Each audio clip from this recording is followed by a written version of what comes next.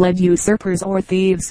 They may, in some cases, get entire possession of the holes, but very often they live very sociably with the prairie dogs, and may, for all we know, pay for their lodgings by bringing in grain and seeds, along with the worms and insects which they reserve for their own table. Anyone who does not possess a habitation of his own, must occasionally expect to be thrown among strange companions, and this very often happens to the burrowing owl.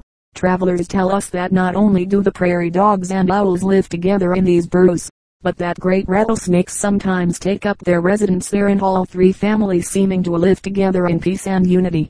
I think that it is probable, however, that the little dogs and owls are not at all pleased with the company of the snakes. A prairie dog will not eat an owl, and without the dog is very young indeed. An owl will not eat him, but a great snake would just as soon swallow either of them as not, if he happened to be hungry, which fortunately is not often the case, for a good meal lasts a snake a long time. But the owls and the prairie dogs had no way of ridding themselves of their unwelcome roommates, and, like human beings, they are obliged to patiently endure the ills they cannot banish. Perhaps, like human beings again, they become so accustomed to these ills that they forget how disagreeable they are. There is a bird, and it is a flamingo, which builds a nest which looks to me as if it must be very unpleasant to sit upon, and yet it suits the bird very well.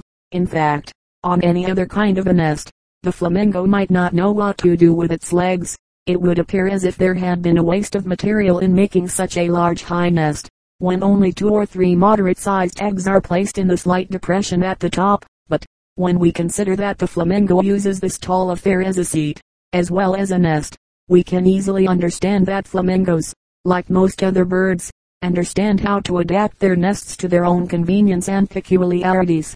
Sitting astraddle on one of these tall nests, which look something like peach baskets turned upside down, with her head stuck as far under her wing as she can get it, the flamingo dozes away, during the long sultry hours of day, as comfortably and happily as if she was a little wren snugly curled up inside of its cozy nest.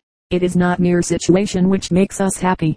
Some people enjoy life in cottages, others in palaces, and some birds sit in a pile of hard sticks and think themselves quite as cozy as those which repose upon the softest down. It is almost impossible to comprehend the different fancies of birds in regard to their nests. For instance, why should any bird want to sail about in its nest? Yet there is one called the little grebe which builds a watertight nest, in which she lays her eggs, and, while she is hatching them, she paddles herself around on the water. It seems to me that these birds must have a very pleasant time during the setting season, to start out some fine morning, after it has had its breakfast of bugs and things, to gently push its nest from shore, to jump on board, to sit down comfortably on the eggs, and sticking out its web-foot legs on each side, to paddle away among the water lilies and the beautiful green rushes, in company with other little grebes, all uniting business and pleasure in the same way.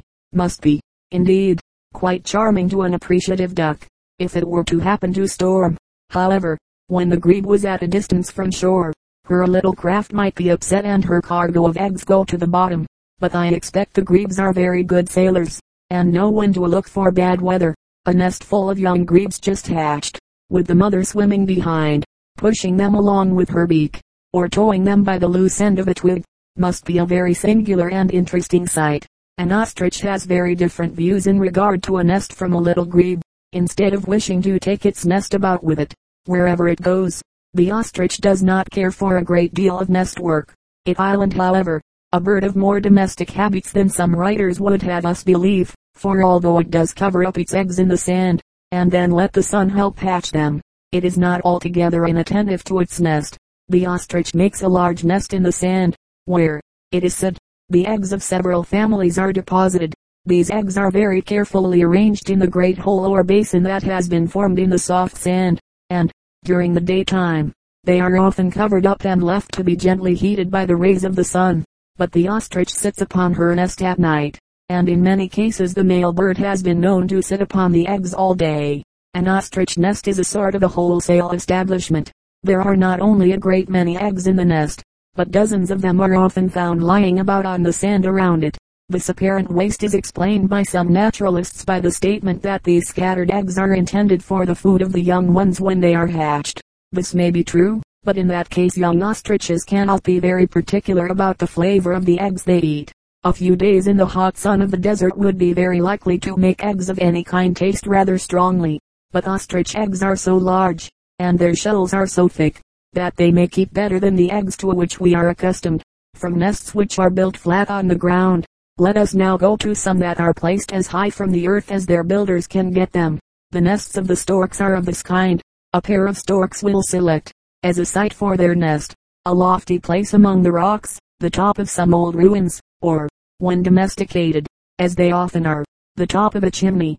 But when there are a number of storks living together in a community, they very often settle in a grove of tall trees and build their nests on the highest branches. In these they lay their eggs, and hatch out their young ones. Soon after the time when these young storks are able to fly, the whole community generally starts off on its winter pilgrimage to warm countries, but the old storks always return in the spring to the same nest that they left, while the young ones, if they choose to join that community at all, must make nests for themselves. Although these nests are nothing but rude structures of sticks and twigs, made apparently in the roughest manner, each pair of storks evidently thinks that there is no home like its own. The stork is a very kind parent, and island in fact, more careful of the welfare of its young than most birds, but it never goes to the length of surrendering its homestead to its children. The young storks will be carefully nurtured and reared by their parents. When they grow old enough they will be taught to fly, and encouraged in the most earnest way to strengthen and develop their wings by exercise, and, in the annual expedition to the south, they are not left to themselves, but are conducted to the happy lands where all good storks spend their winters. But the young storks cannot have everything. If they wish to live in the nest in which they were born, they must wait until their parents are dead. It may be that we have now seen enough of birds' nests, and so I will not show you any more. The next nest which we will examine. But I thought you were not going to show us any more birds' nests. You will say, that is true. I did say so. And this next one is not a bird's nest but a fish's nest. It is probably that very few of you, if any, ever saw a fish's nest, but there certainly are such things. The fish which builds them is called the stickleback. It is a little fish, but it knows how to make a good nest. The male stickleback is the builder, and when he thinks of making a nest he commences by burrowing a hole in the mud at the bottom of the stream where he lives. When with his nose and body he has made this hole large enough, he collects bits of grass, roots, and weeds, and builds his nest over this hole, which seems to be dug for the purpose of giving security to the structure. The grass and other materials are fastened to the mud and earth by means of a sticky substance, which exudes from the body of the fish, and every part of the nest is stuck together and interlaced so that it will not be disturbed by the currents. There are generally 2 openings to this nest, which is something like a lady's muff, although, of course, it is by no means so smooth and regular. The fish can generally stick its head out of one end, and its tail out of the other. When the eggs have been laid in the nest, and the young sticklebacks have been born, the male fish is said to be very strict and particular in the government of his children.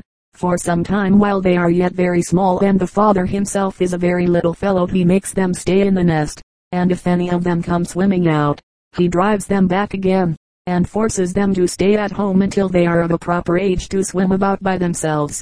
We have now seen quite a variety of nests, and I think that we may come to this conclusion about their builders. The bird or other creature which can carefully select the materials for the home of its young, can decide what is most suitable for the rough outside and what will be soft and nice for the inner lining, and can choose a position for its nest where the peculiar wants and habits of its little ones can be best provided for, must certainly be credited with a degree of intelligence which is something more than what is generally suggested by the term instinct. The boomerang. Civilized folks are superior in so very many respects to their barbarous brethren that it is well, when we discover anything which a savage can do better than we can, to make a note of it, and give the subject some attention. And it is certain that there are savages who can surpass us in one particular: they can make and throw boomerangs. It is very possible that an American mechanic could imitate an Australian boomerang, so that few persons could tell the difference, but I do not believe that boomerang would work properly, either in the quality of the wood, or in the seasoning, or in some particular which we would not be apt to notice. It would, in all probability, differ very much from the weapon carved out by the savage. If the American mechanic was to throw his boomerang away from him, I think it would stay away, There is no reason to believe that it would ever come back. And yet there is nothing at all wonderful in the appearance of the real boomerang. It is simply a bent club, about 2 feet long, smooth on one side and slightly hollowed out on the other. No one would imagine, merely from looking at it, that it could behave in any way differently from any other piece of stick of its size and weight. But it does behave differently, at least when an Australian savage throws it. I had never heard of an American or European who was able to make the boomerang perform the tricks for which it has become famous. Throwing this weapon is like piano playing. You have to be brought up to it in order to do it well. In the hands of the natives of Australia, however, the boomerang performs most wonderful feats. Sometimes the savage takes hold of it by one end, and gives it a sort of careless jerk, so that it falls on the ground at a short distance from him. As soon as it strikes the earth it bounds up into the air, turns, twists, and pitches about in every direction, knocking with great force against everything in its way. It is said that when it bounds in this way into the midst of a flock of birds, it kills and wounds great numbers of them. At other times the boomerang thrower will hurl his weapon at an object at a great distance, and when it has struck the mark it will turn and fall at the feet of its owner, turning and twisting on its swift and crooked way. This little engraving shows how the boomerang will go around a tree and return again to the thrower. The twisted line indicates its course. Most astonishing stories are told of the skill with which the Australians use this weapon. They will aim at birds or small animals that are hidden behind trees and rocks, and the boomerang will go around the trees and rocks and kill the game. They are the only people who can with any certainty shoot around a corner. Not only do they throw the boomerang with unerring accuracy, but with tremendous force, and when it hits a man on the head, giving him 2 or 3 terrible raps as it twists about him, it is very apt to kill him. To ward off these dangerous blows, the natives generally carry shields when they go out to fight. Sometimes an Australian throws 2 boomerangs at once, one with his right hand and one with his left, and then the unfortunate man that he aims at has a hard time of it. Many persons have endeavored to explain the peculiar turning and twisting properties of the boomerang, but they had not been entirely successful, for so much depends not only on the form of the weapon, but on the skill of the thrower. But it is known that the form of the boomerang, and the fact that one of its limbs is longer and heavier than the other, gives its center of gravity a very peculiar situation, and when the weapon is thrown by one end, it has naturally a tendency to rotate, and the manner of this rotation is determined by the peculiar impetus given it by the hand of the man who throws it. It is well that we are able to explain the boomerang a little, for that is all we can do with it. The savage cannot explain it at all, but he can use it. But, after all, I do not know that a boomerang would be of much service to us even if we could use it. There is only one thing that I can now think of that it would be good for. It would be a splendid to knock down chestnuts with. Just think of a boomerang going twirling into a chestnut tree, twisting, turning, banging, and cracking on every side, knocking down the chestnuts in a perfect shower, and then coming gently back into your hand, all ready for another throw. It would be well worthwhile to go out chestnutting, if we had a boomerang to do the work for us. Now our ramblings must come to an end. We cannot walk about the world forever, you know, no matter how pleasant it may be, and I wish I was quite sure that you had all found these wanderings pleasant. As for me, there were some things that I did not like so well as others, and I suppose that that was the case with all of you. But it could not be helped. In this world some things will be better than others. Do what we may, one of these days, perhaps, we may ramble about again. Until then, goodbye. The end.